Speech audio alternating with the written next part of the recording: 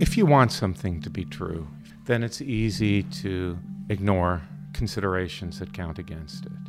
That's just Those are biases. human psychology, right? So we're all subject to self-deception. In a religious community, though, there's something that's often really, really significant in this context, which is the patterns of thought that might disable certain forms of self-deception are not encouraged.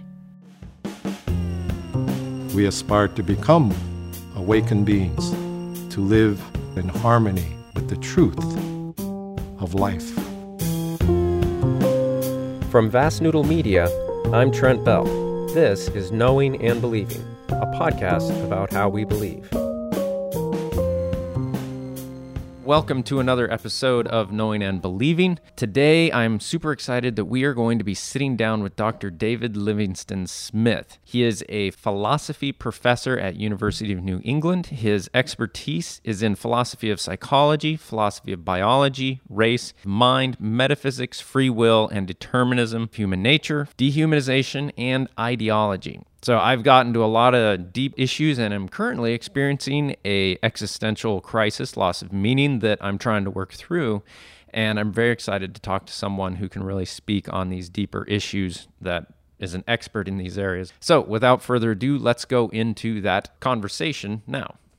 So, Dr. David Livingstone Smith, I'm so very excited to have you here today. Thank you for taking the time to come and speak on this podcast, Knowing and Believing. Your expertise and your personal interests and areas of interest and study intersect with everything that I'm currently struggling with and going through, and relate to basically everything I'm working on with this other project, Vast Noodle, that I'm working on. And so it's a real joy to have you here. So well, it's a real pleasure to be here, and I hope I don't lead you astray. Oh, no, I don't think you will. Let's jump right into it, as not to waste your time, because I'll go on forever talking, and I need to talk less and let guests talk more, so I'm working on that. But my first thing I'd love to hear from you is basically around the title of this podcast, Knowing and Believing. To you, philosophically, what is this difference between knowing and believing? Knowing, kind of inferring certainty; believing, what is belief and what is knowing, and the difference within your expertise? Okay, so these are philosophically significant terms, and there's a lot of disagreement among philosophers exactly how they should be understood. All right. So my view is a fairly traditional one, I think. Believing, at least as philosophers use the term, has to do with commitment to the truth of something. So when you say you believe something, that's another way of saying you think that something is true. And the something is going to be what we call a proposition, like a statement, like the sky is blue, or angels exist, or something like that. So a belief state is kind of a state of commitment to the truth of a claim. Okay. Now, if you look at it that way, belief is part of knowledge. So it would be very strange to say that you know something, but you don't believe it, right? Yeah, right? Okay. Whereas you might be uncertain about it. That's fine. That's good.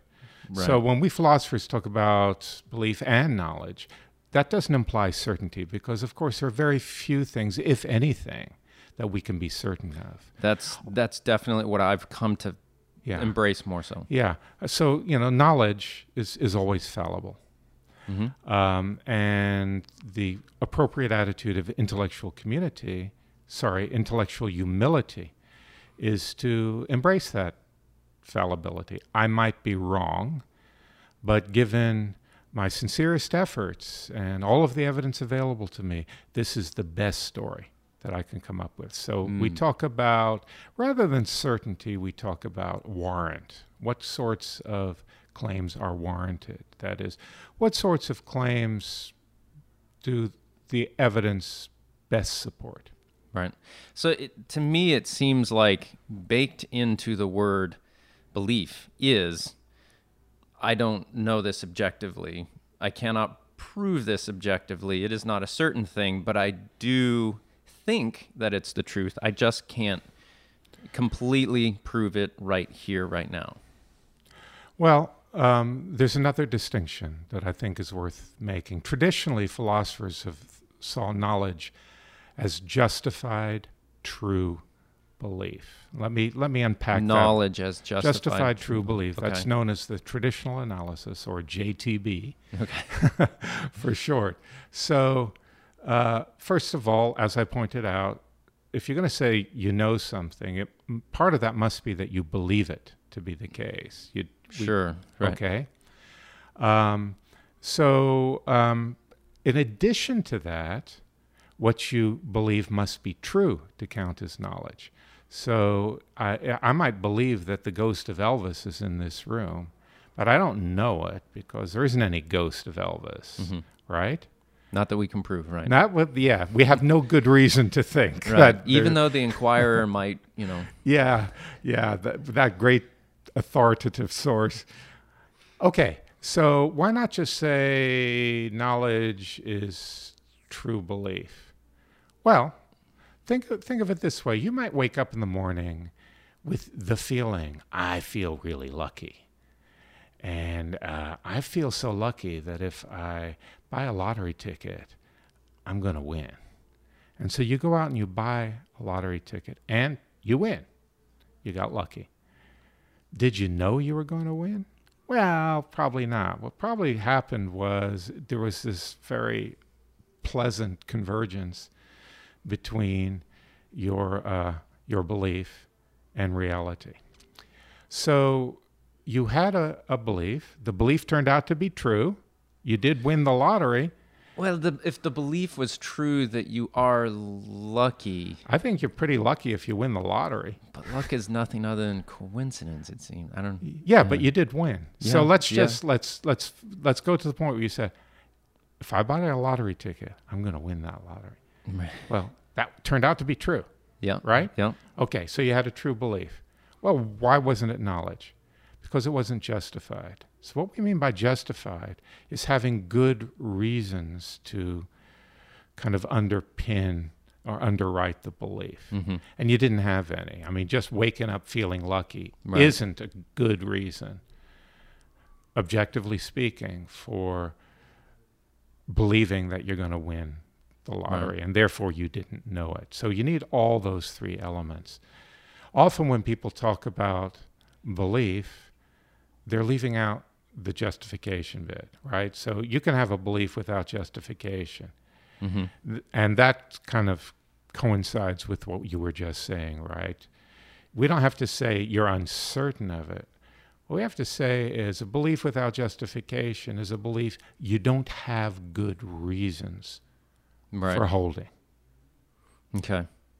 Yeah, it's a hard thing growing up, as I grew up in a very what I would call a certainty-based culture of religious belief, and it wouldn't have been something that an academic authority within that belief system would have said, I am certain there is a God. This is the definition of certainty, and you all should be certain. But it was absolutely the cultural posture, if you will, right? And so I remember in my teens, I came up with this analogy or thought picture of, if there was a gun that would go off if you weren't telling the truth, would I put my head up to it and say, I certainly believe there's a God? No, I wouldn't have ever done that. But yet everyone around me, kind of professed and seemed like they had this certainty of faith, certainty of belief in God that wasn't discussed as this is what I believe. Mm-hmm. But it could be wrong, and I'm open to that discussion. It was far more a concrete thing, and and if you push people, are you certain about this? The correct answer within that culture generally was, well, yes, I'm certain of it.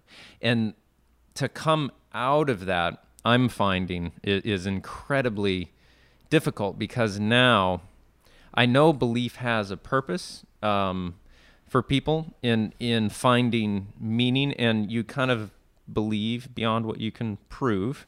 but you have justifications for it.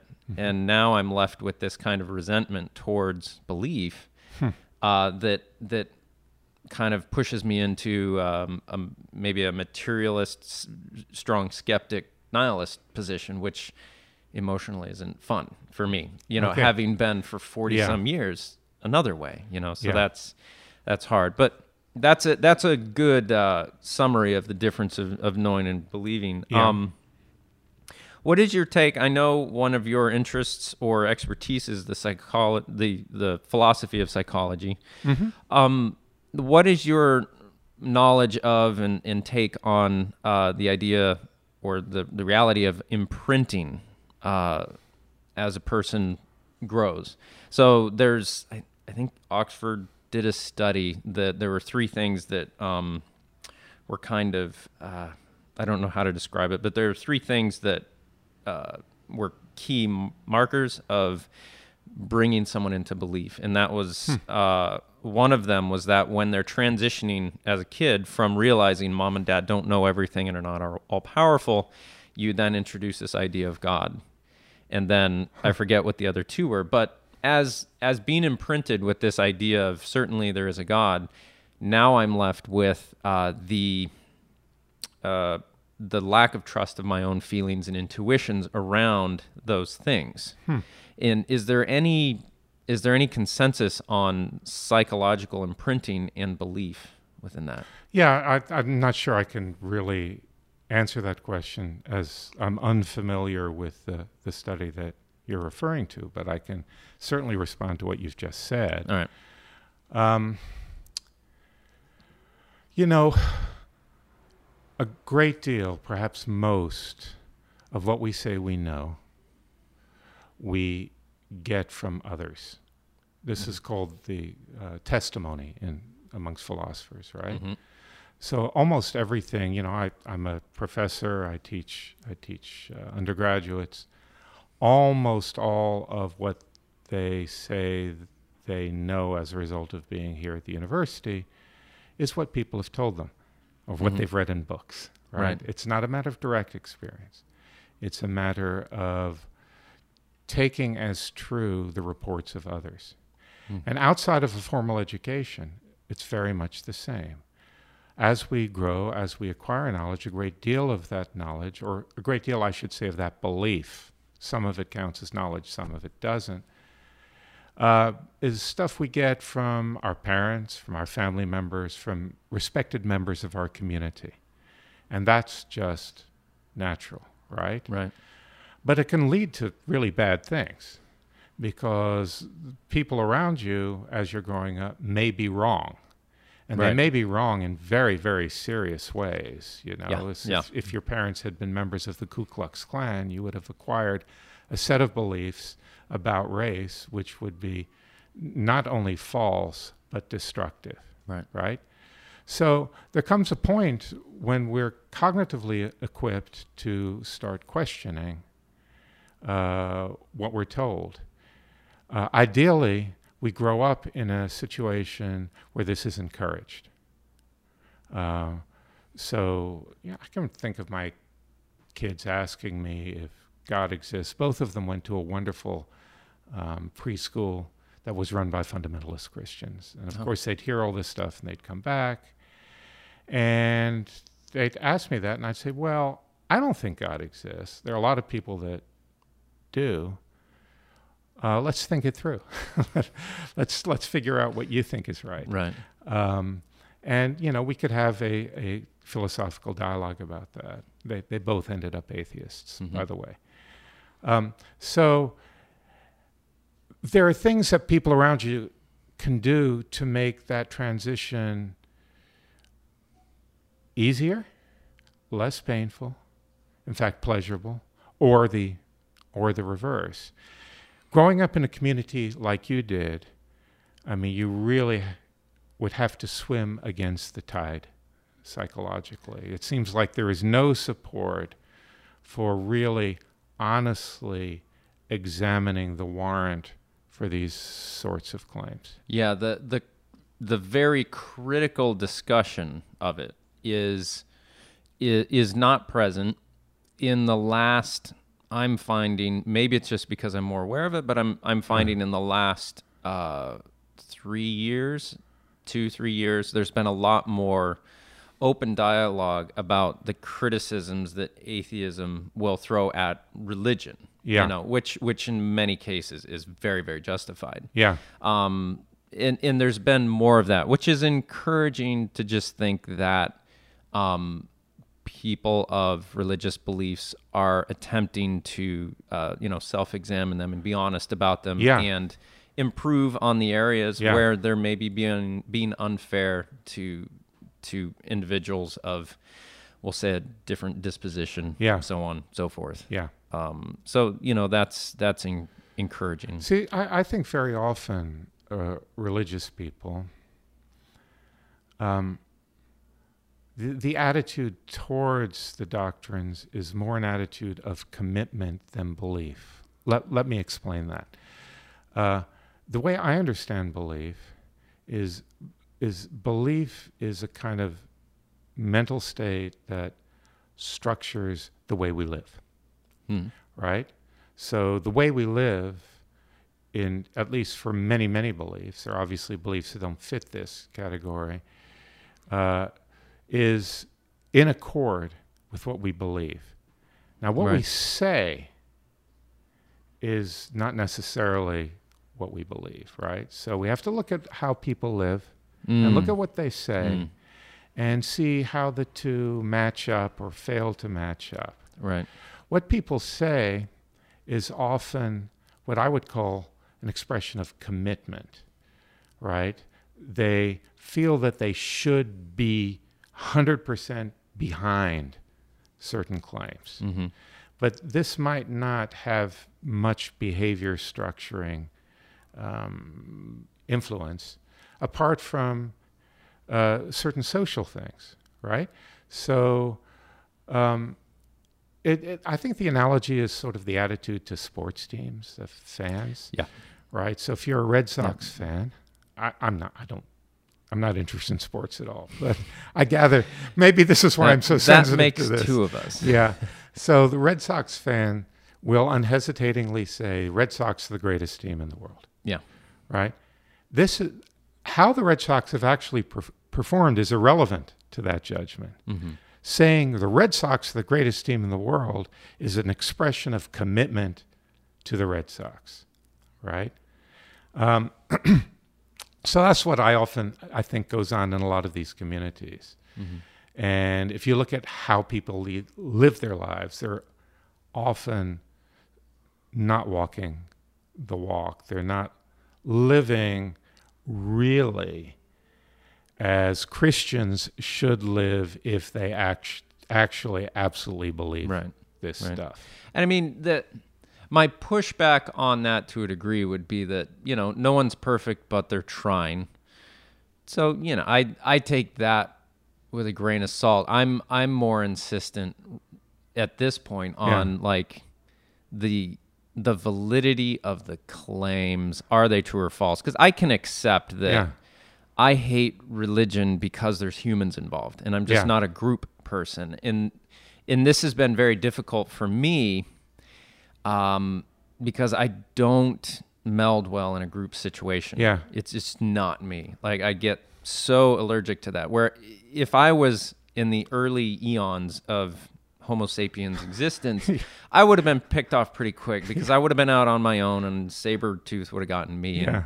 And, but here I am now in this time period, and I have all this information and everything else available to me, but the mass population of our, world now are here because of the genetic ability to tell story, follow myth, and get united behind that. I'm pulling a lot of this from the book Sapien. I don't know if you've read that. I haven't read. It's a really interesting book.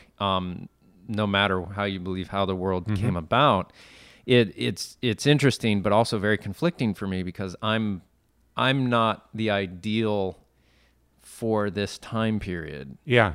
I'm not a group person, which is like we're here because we work like ants almost, you know, we all get together and that's our power. We're hypersocial. And I'm going the opposite way, and I get itchy if I feel like I'm not unique, you know, which is ridiculous. But like I'm going to be unique out of 7 billion. But anyways,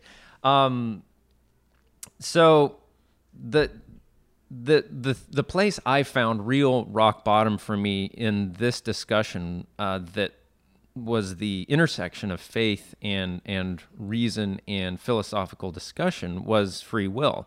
I had never really even thought about it. It was like a laughable subject to me as a religious person. It was like, yeah, of course. I wasn't a Calvinist. They believe in hard determinism. Yeah. Whereas a hard atheist might also believe in hard determinism, which is very interesting to me. But it was a laughable thing to me. But as you start to read into it and look into it, it's like, oh, okay, this is a very nuanced and very interesting conversation. If you could give your best definition of free will, because often that's the hardest part about this discussion, is really defining what is free will or will, and then the three main camps. Hard determinism, compatibilism, and liberalism? Or Libertarianism. Yeah. Okay, so the way I start this conversation with my students is I ask them what they think it is to be free. And usually the most popular view is, well, you're free to the extent that you can do what you choose. Okay. And so I said, well, okay, let's take that as the baseline. That's what we mean by free will. There's an old problem associated with free will, which has to do with the relationship between freedom and determinism. Okay. So what's determinism?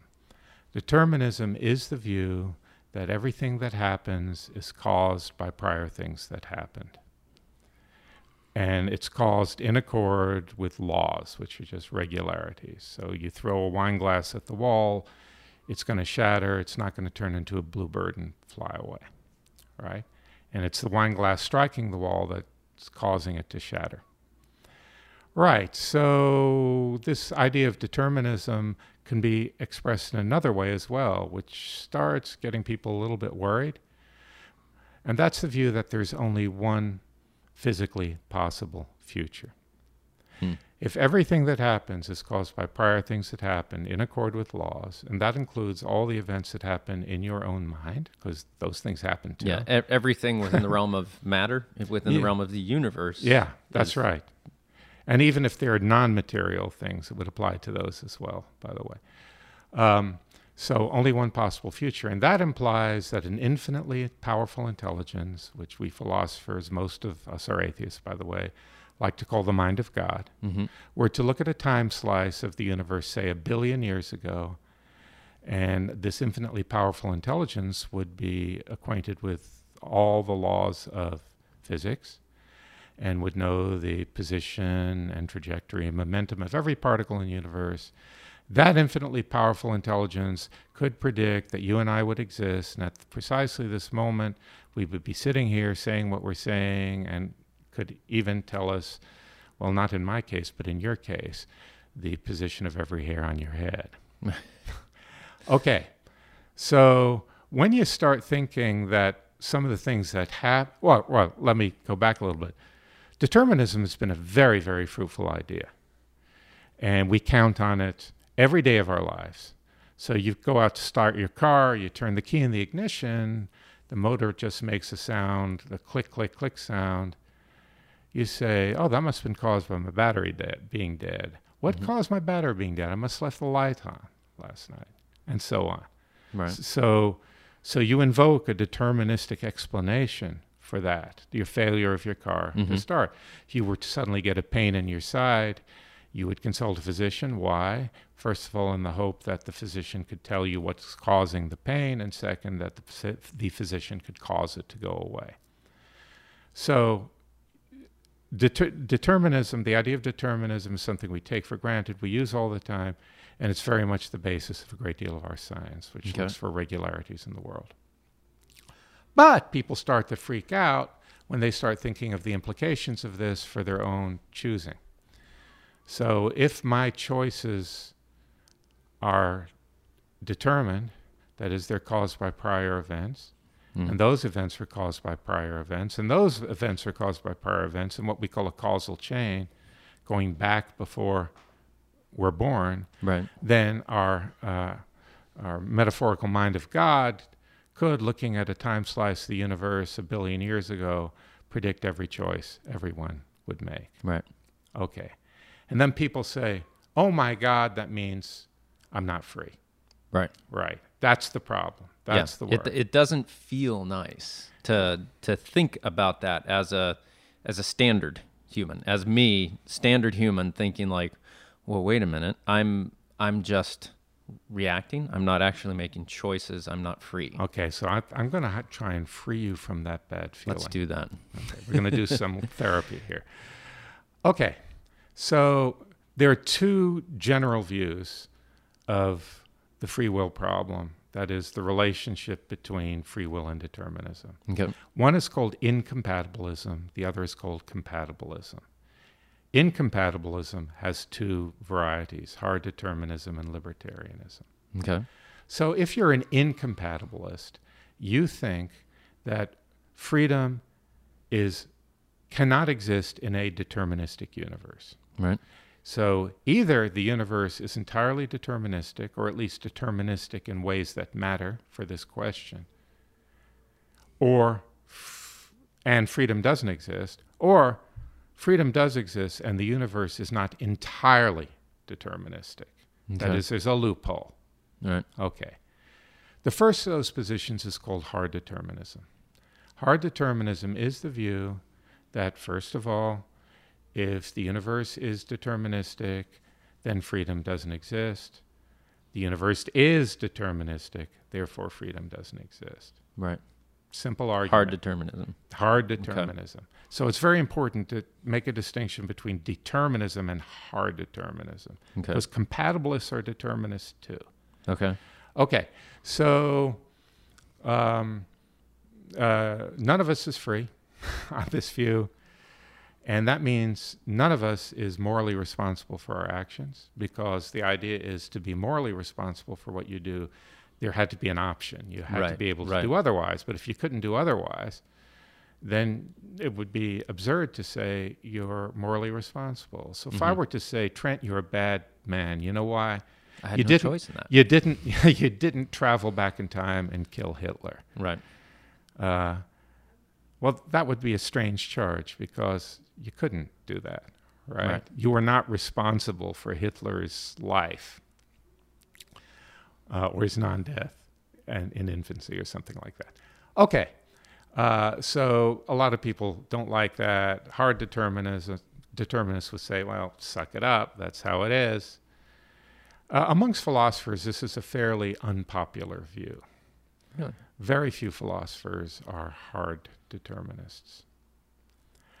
Okay, let's go to libertarianism, not to be confused with... Now, what is the distinction between... Now, that's hard determinism. Determinism... Determinism is the view that everything that happens was caused by prior events. Okay, not necessarily that further down the track they're also locked in as much as it's an ongoing growth of... I'm not sure what you mean. Like hard determinism would say that there's a original causality chain, and hard determinism where you'd have a computer or whatever strong enough you would know the results. No, a determinist of just plain old determinists can say that. Say that as well. What the hard determinists adds something. Determinism is true, and that means nobody's free. Okay, all right. So hard determinism is about the relationship between determinism and freedom. Hard determinism. Okay, all right. So libertarianism should not be confused with the live free or die sort of political libertarianism. So everyone in New Hampshire is not yeah, no, they're not. They don't all have a commitment to a certain view of free will. So if you're a libertarian, you accept that same premise as the hard determinists. Basically, they're really similar. If the universe is deterministic, then freedom doesn't exist. But the libertarian then says, yeah, but freedom does exist. At least some of our choices are free choices. Therefore, right, no, so let me rephrase that a little bit. If the universe is deterministic,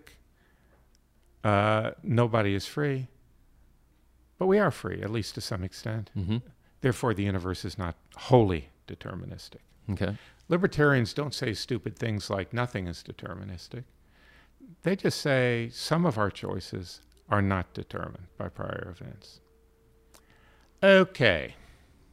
Well, in some ways, that's kind of attractive in that it recaptures moral responsibility. You know, those choices that we can genuinely make freely, we are morally responsible for making. And it preserves the sort of determinism that's important for science and everyday life as well. The problem is libertarianism seems pretty unintelligible if you look at it closely. Suppose the following. Freedom exists or it doesn't. We have to accept that. Any statement of that form we have to accept as true. Well, if you're an incompatibilist, if you think freedom and determinism rule each other out, then if the universe is deterministic, then there's no freedom. Right? Well, what about if the universe isn't wholly deterministic? What about if some of our choices are not determined? Well, what are they then? Well, they're random. But randomness doesn't give us freedom at all. It's quite the opposite. Yeah, no. So imagine I were to propose this to you. Here's a revolver.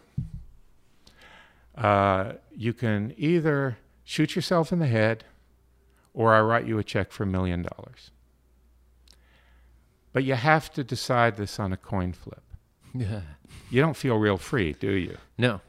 So if the choice is between determinism and randomness, that's really bad. That's like living your life through a series of coin flips, right? Yeah. It isn't freedom enhancing at all. Yeah, no. Right. So it feels the same to me, as far as my freedom's concerned. All right. So now let me urge you towards preferring a deterministic view. Okay.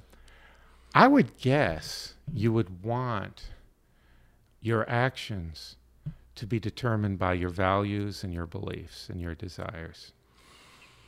That is... I'd want them to be determined by my own conscious decision. Okay. Let's take it a step back then. Let's talk about your decisions.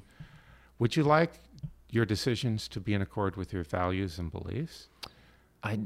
What you think? Not if I was raised by, it depends. Right. No, but I'm talking about you now. Let me give you a concrete example. Okay. Let's suppose that you're hungry and you really like pizza. Yep.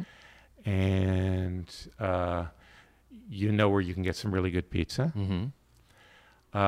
Would you want it to be the case? And there's no other countervailing factor like, you're trying not to eat gluten or you're trying to lose weight. Obviously, you're not trying to lose weight. I'm trying to lose weight and I can't eat gluten and I'm right. vegan, We're gonna exclude all those things, right? So wouldn't it be the case that you would want your decision about what to eat to be based on what you like to eat and what you know is available and so on and so forth? I think there's no doubt that you would. Sure. Of course you would. Now imagine if there wasn't a deterministic relationship between your values and desires and beliefs and your choices and your actions.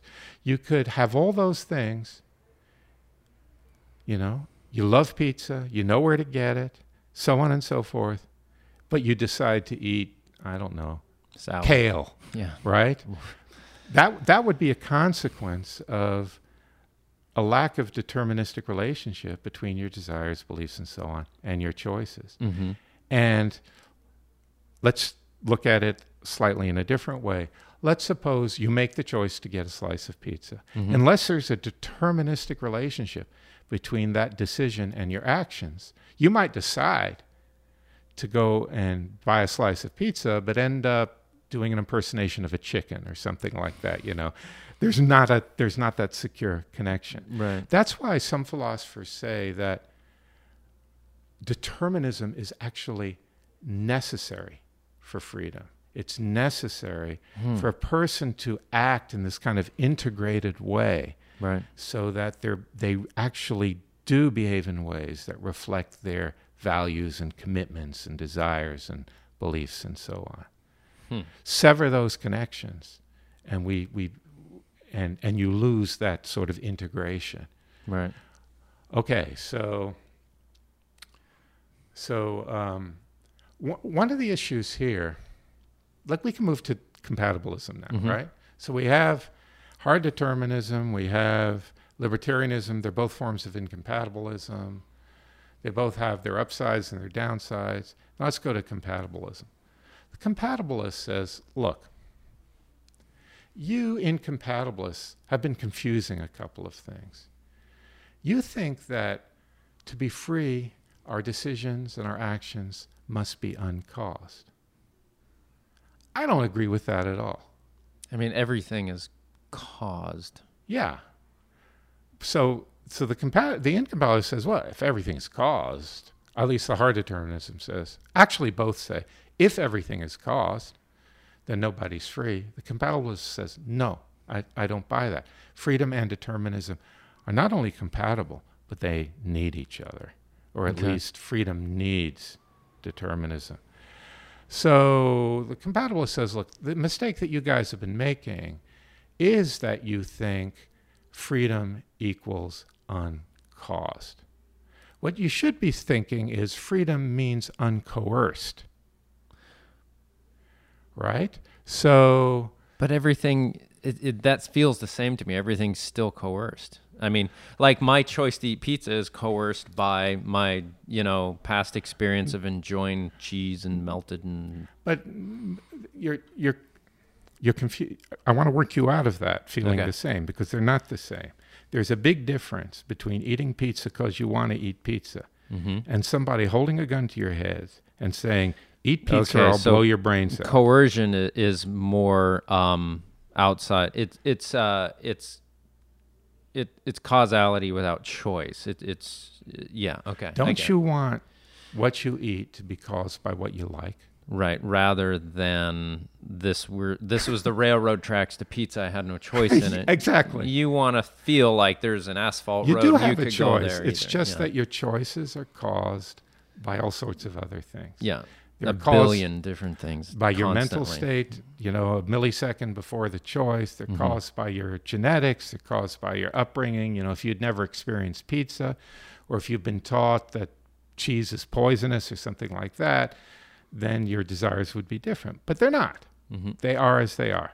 So compatibilist says, we don't have to worry about how our desires and beliefs and so on, how our choices come about, as much as the incompatibilists think.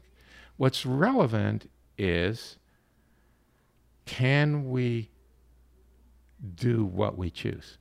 That's what matters for freedom. Right. So I've chosen a certain set of words in explaining this to you. Of course, there's a causal story about how I happened to choose this set of words. I mean, the fact that I was born into an English-speaking family is a big part of that, right? That doesn't make me unfree, right?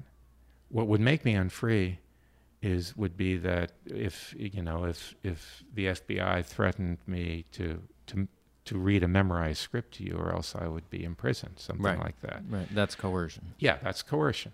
So, compatibilist says, look, if we look at, that's the sort of, to use Daniel Dennett's phrase, that's a sort of free will worth wanting. If we look at freedom in that sort of way, then freedom and determinism sit quite happily together. Right. So let me illustrate just one more time why compatibilists like me think that incompatibilism is crazy. Suppose you were to act on your decision to have pizza. Mm-hmm. So you go out to some pizza place, you're about to put a delicious slice of pizza into your mouth, and then you think the following: oh my God, I'm not free. I'm eating this pizza because I want pizza. Right? That would be crazy. Right. And there, Right. that because is causal. And you don't have any choice about what you want. Mm-hmm. You can't help what you want. You can choose to act on your wants or not. Right. And there's a causal story for that as well. So if we look at causation as incompatible with freedom, that implies that the only free acts we could possibly perform are acts that we don't want to perform, that are not in accord with our beliefs and values and so on. Right. And that also seems insane. So those are the three positions. Right. Basically. Those are coming into focus a little better for me now. So about I think it was last spring, I sat down and really tried to write and figure out all of this, and I had this weird mental picture. And in considering you're not a hard determinist, I'm a not compatibilist. So if hard determinism is interesting to me simply because I know there's people out there who hold an idea of God that are Calvinists. I think Baptists are that way. And it just blows my mind that you would worship something that creates billions of people knowing that they're going to burn eternally. I've been burnt a little. Yeah. What? That's the number one most sadistic idea that anyone has come up with. It's just mind-blowing to me. And I was previously Seventh-day Adventist. They don't believe in hell. They just believe in death basically being, we've all been dead before. It happened before we were born. And that's what it feels like, So that's kind of calmed my fear of death. It's like a Band-Aid right now. I'm just kind of like, death is like before you were born. Okay, I can get behind that.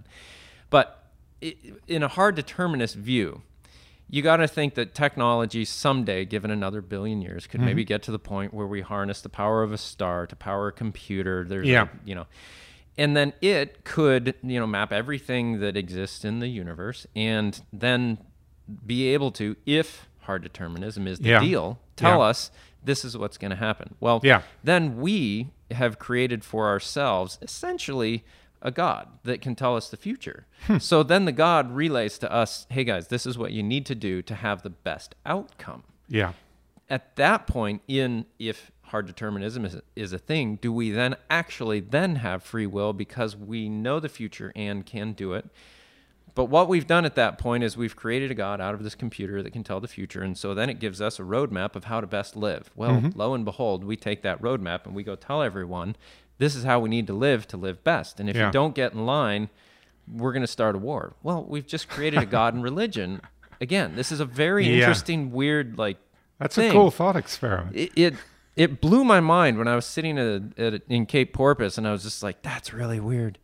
And so there's that oddity there, that there's a full circle there that I don't know what it's telling me, but it's very odd to understand that and look at hard determinism and Calvinism and see how that works, and to see that you create the same situation we're dealing with now with religion in that manner. It's a very weird thing for me, and there's more thoughts that come off of that are also very weird. But once I get a hold on them, I'm gonna send you an email with them actually summarized. Okay, cool. And you can be like, "No, this is total junk." Yeah. What you got? But anyways, let's stay on track. So next, the self-deception. Okay. So for me, as I reflected on my belief structure and everything that I believed and what I was doing, and then looking at the community I was in, there's a lot of very sincere people, but that does not mean they're subconsciously self-deceiving themselves. And to me, a huge tell is that in church services, people come up front and they'll pray for cancer. And in some services, I don't know if you've driven by, do you know where, what is it? Autoland or Motorland over here? Yeah. As you're going to Motorland, on the left, there's a big tractor trailer and a little church, and it's something, and it's Healingman. I remember. I'm going to have him here on one of these because that's a really interesting conversation. Yeah. But people will come up and pray. Sometimes they're like, miraculously, we heal now. Or they're like, we think that there's a God that is deterministic and involved in our lives and reaches in and heals cancer. Yeah. But never once in those type of situations in a moderate church like that will you have people come up front to pray for an amputated limb to be regenerated. Yeah. Now, if there's a deterministic God that supernaturally can meddle with cancer and heal it, there's no difference. You can regenerate a limb. Sure. You know what? Or grow a third one. Yeah. No one will ever do that because I feel that, like, I would have never done that because I would have prayed for someone who had cancer. Yeah. And brought him up front or whatever. But Yeah. I would never have done that. Now, why wouldn't I have done that? Because I feel like I know deep down that's either too much of a leap of reason, you know, even in a believing position, or I just didn't truly believe that God was doing anything and I was self-deceiving myself. Yeah. You know, that was like it was a humorous, trite observation that you tell people that and they're like, well, wait a minute. You know, when it comes to self-deception, psychology, and philosophy, what's your take on all that? Well, on the example that you gave, I think you're probably quite close to the mark. I would just add a little bit that I think when people pray for other people, it involves hope, right? When you're praying for them, you're kind of rooting for them. You're hoping that something that you know is possible will occur. And this is dressed up in religious. Yeah, I mean, cancer goes away. Yeah, sometimes. there is spontaneous remission. There isn't any spontaneous remission for an amputated limb. Yeah, right? that has remissed and is not. You don't coming even back. hope for that, right? So the line that religious people would tend to take, in my experience, with that sort of thing, and you can correct me if you think I'm wrong, I'll pull from is my that this experience. is part of God's plan that they lose their limb. Right. Yeah, that's another weird thing because I don't know how familiar you are with the Bible, but there's parts of it where I used to teach it actually. okay, so there's parts that say a prayer in faith will heal this person, and it's straightforward. Yeah. And it's like, okay, well then if I have enough faith, they'll be healed. You know, Yeah. and I mean with all my questioning and everything else, if one of my kids is in trouble in any way, shape, or form, I'll hit my knees still. Yeah. I don't care. Yeah. It doesn't matter at that point. Yeah. If there's a chance, I'm taking it. But what a Machiavellian thing to put in a book to tell people that, well, God can do anything. And if you have enough faith, he'll heal them. I think it's evil. I don't know what to do with that. Yeah. Because pray that God's will be done. I can maybe get behind an idea of there's something above us. You know, maybe we're not the most intelligent consciousness that there is in everything. I can get behind that idea of, you know, putting God in that place maybe. I don't personally see any evidence of that consciousness moving things around in our lives as much as other people say they do. But to put in a book that professes to have all this certainty and you know, lockdown on this, at least the way evangelicals will typically interpret it, is just so Machiavellian to like, well, that's on you. You didn't have enough faith. Yeah. You know, that's just so confusing. Yeah. And I just don't know what to do with that. But to me, it seems like there's a lot of self-deception going on. And that'll offend a lot of people that might listen to this. But I mean, for me, I feel like that's what I was doing a lot. Yeah. I mean, if you want something to be true, if you really, really badly want something to be true, then it's easy to ignore considerations that count against it. That's just Those are biases. human psychology, right? So we're all subject to self-deception. In a religious community, though, there's something that's often really, really significant in this context, which is the patterns of thought that might disable certain forms of self-deception are not encouraged. Right. So doubt is so valuable to us as humans. 'Cause Yeah. when you get the email from the Nigerian prince that's Yeah. trying to transfer his inheritance and just needs your help, what Yeah. do? You doubt. Yeah. And that saves you from opening your bank account to Yeah. some guy who's just trying to take your money, or girl. That's right. But that same critical thinking Yeah. it is asked to not be applied too heavily when in a religious thing, unless you're from another religion, coming to another religion, Yeah, to sure. say, oh, guys, I'm Baptist, you're Mormon, Yeah. you should be a little doubtful of this, that, and the other. Yeah. I just, the honest, Well, self-critical. and if you think about it, it's way worse than the Nigerian scammer emptying your bank account. Here, your mind and your soul are getting emptied. Yeah, it brings a host of, I know it brings a host of good things with it. Like it's not a everything about this is horrible, wrong, and Of evil. course not. But there's not a level of openness and honesty to actually holding it as belief.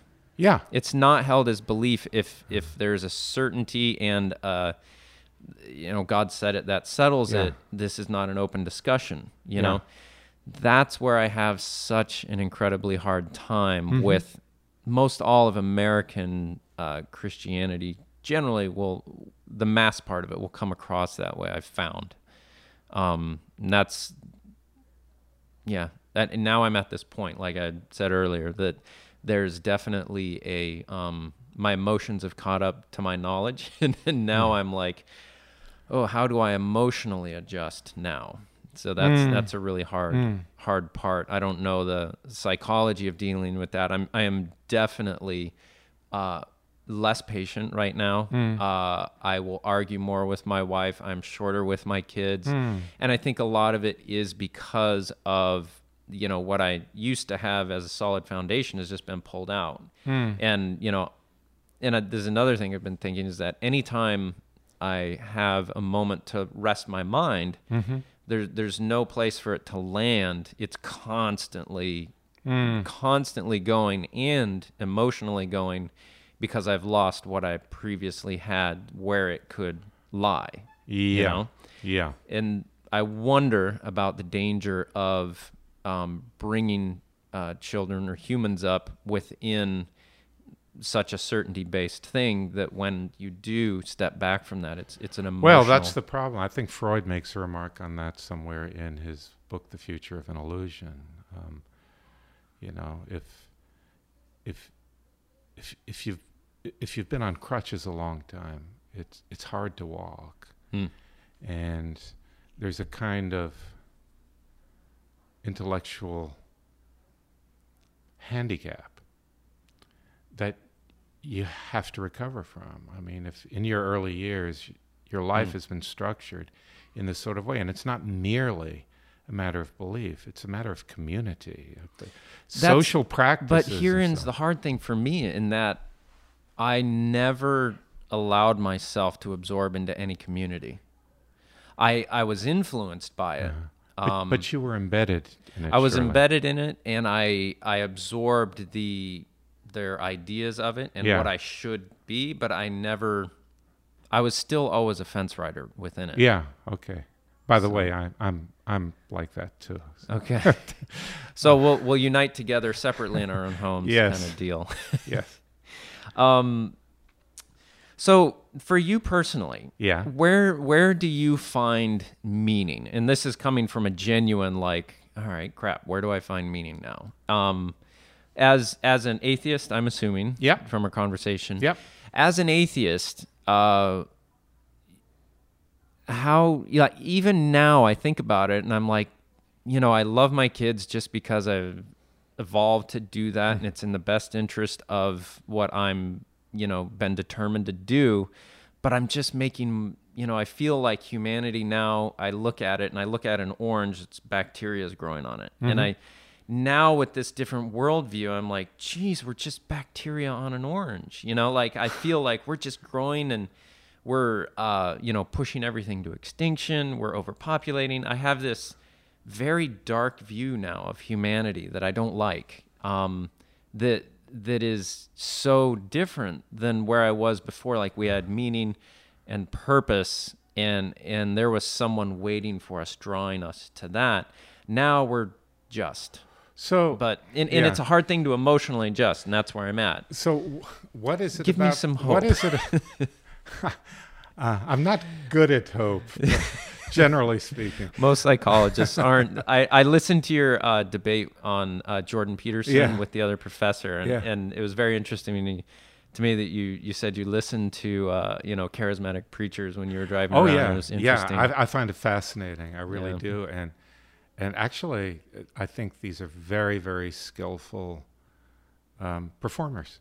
Very skillful. Yeah. If you read Ravi Zacharias is a big Christian apologetics guy who's intelligent and well received, well spoken. But I've heard criticisms from his biography, I think, where he realized his skills lied in this charisma and this ability to talk up front. Yeah. And charisma is an odd thing because it undercuts a lot of like the doubt or everything else you might exercise. Sure, sweeps like, you along with those beautiful words, those rhythms and those metaphors.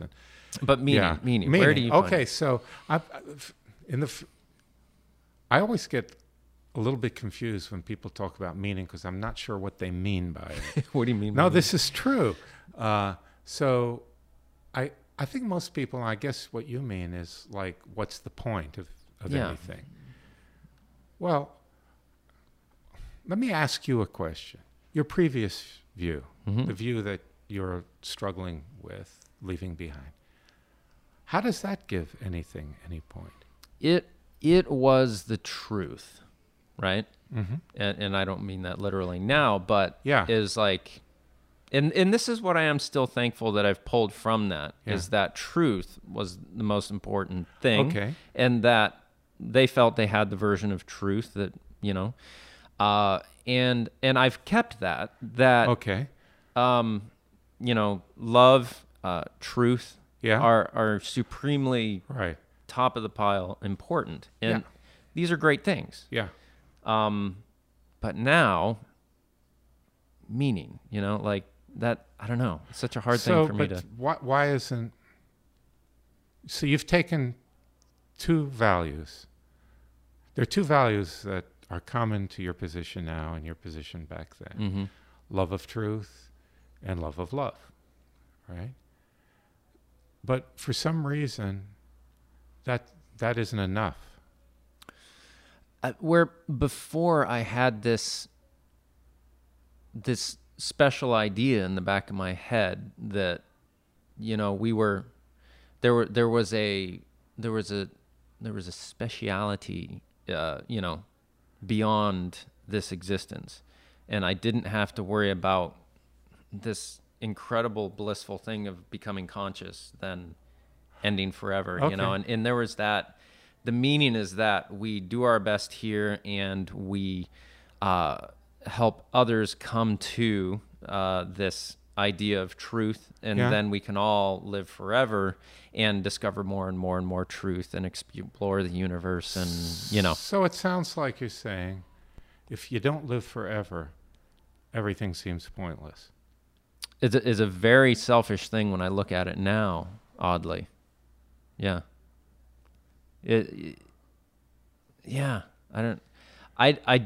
I'm ashamed that I can't refute that right now.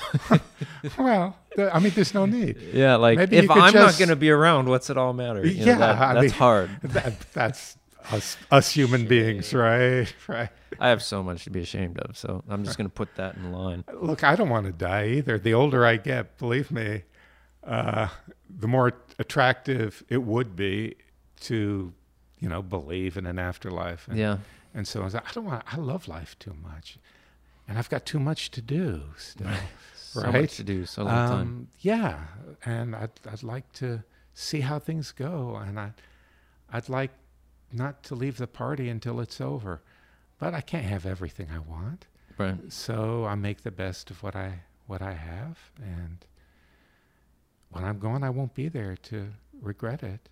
David Hume, the philosopher David Hume, when he was dying of cancer in the year 1776, his friends came to see him, and one of them asked, "Are you not afraid of what happens after you die?" Hume was described as an atheist.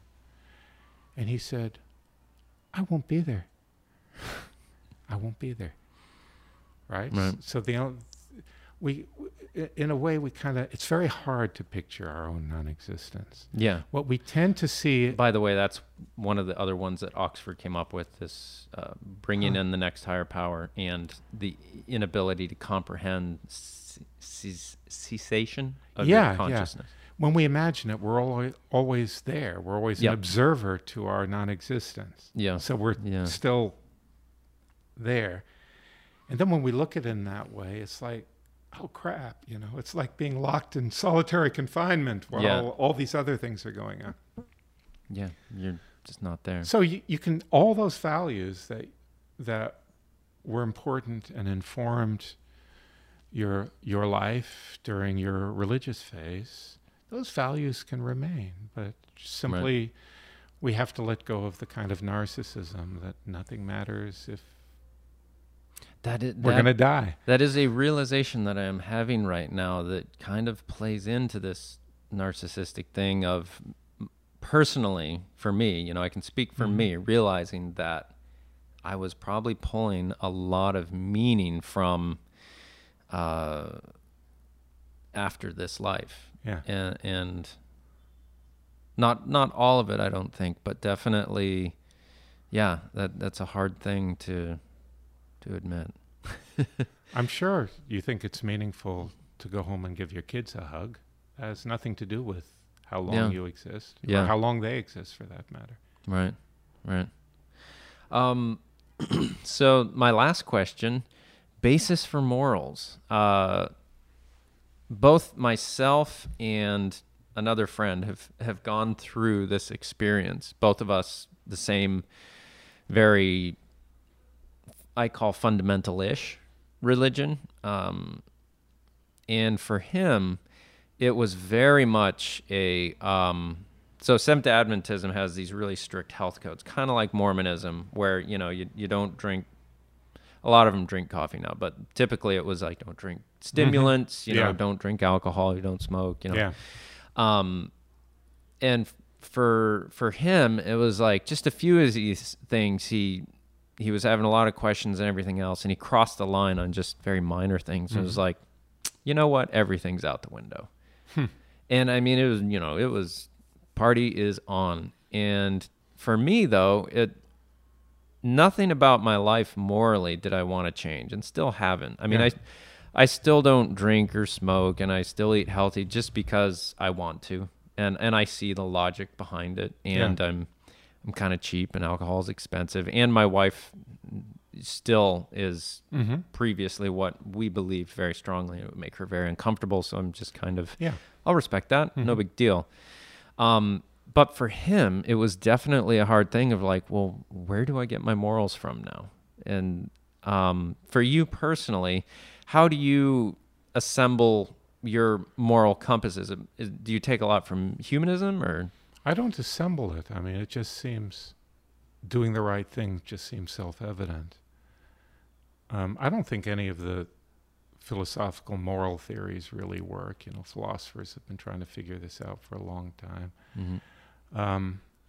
I guess if I were to stand back, this isn't the sort of deliberation I go through when I'm trying to decide what to do and what not to do. But if I stand back and say, well, what's the basis of morality? I guess it's one's answer to the question, what kind of a world do I want to live in? Given that morality is about everyone, right? It's not like there can't be one morality for me and a different one for you. If I held a moral position, I must think that the elements of that moral position are applicable to everyone. So what kind of a world do I want to live in? And that implies, what kind of a world do I want others to want to live in? Thinking more, that's interesting. Right. That's interesting. So, I want to live in a world where people are kind to one another, and I want everyone else to want to live in that sort of world. Mm-hmm. To me, that's all there is to it. Simplicity is nice. I like that. I really appreciate, again, you coming in. I'll let you get back to you're finally on summer break, and I really appreciate you taking some time away from that. Well, I'm on summer. Academics often work harder in summer than during the semester. But well, thank you for the wonderful conversation. I enjoyed it very, very really much. Appreciate it. Thank you so much for coming in. Yeah. And all the best. I'll be in touch.